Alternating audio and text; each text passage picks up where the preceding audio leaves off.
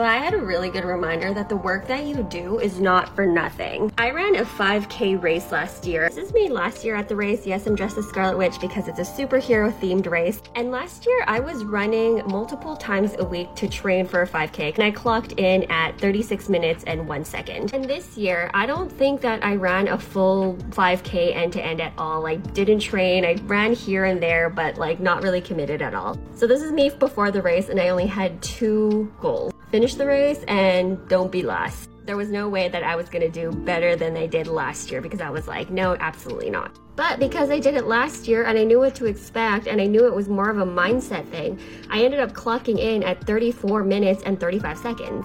It just reminded me that we're so hard on ourselves and we don't give ourselves credit when we really should be.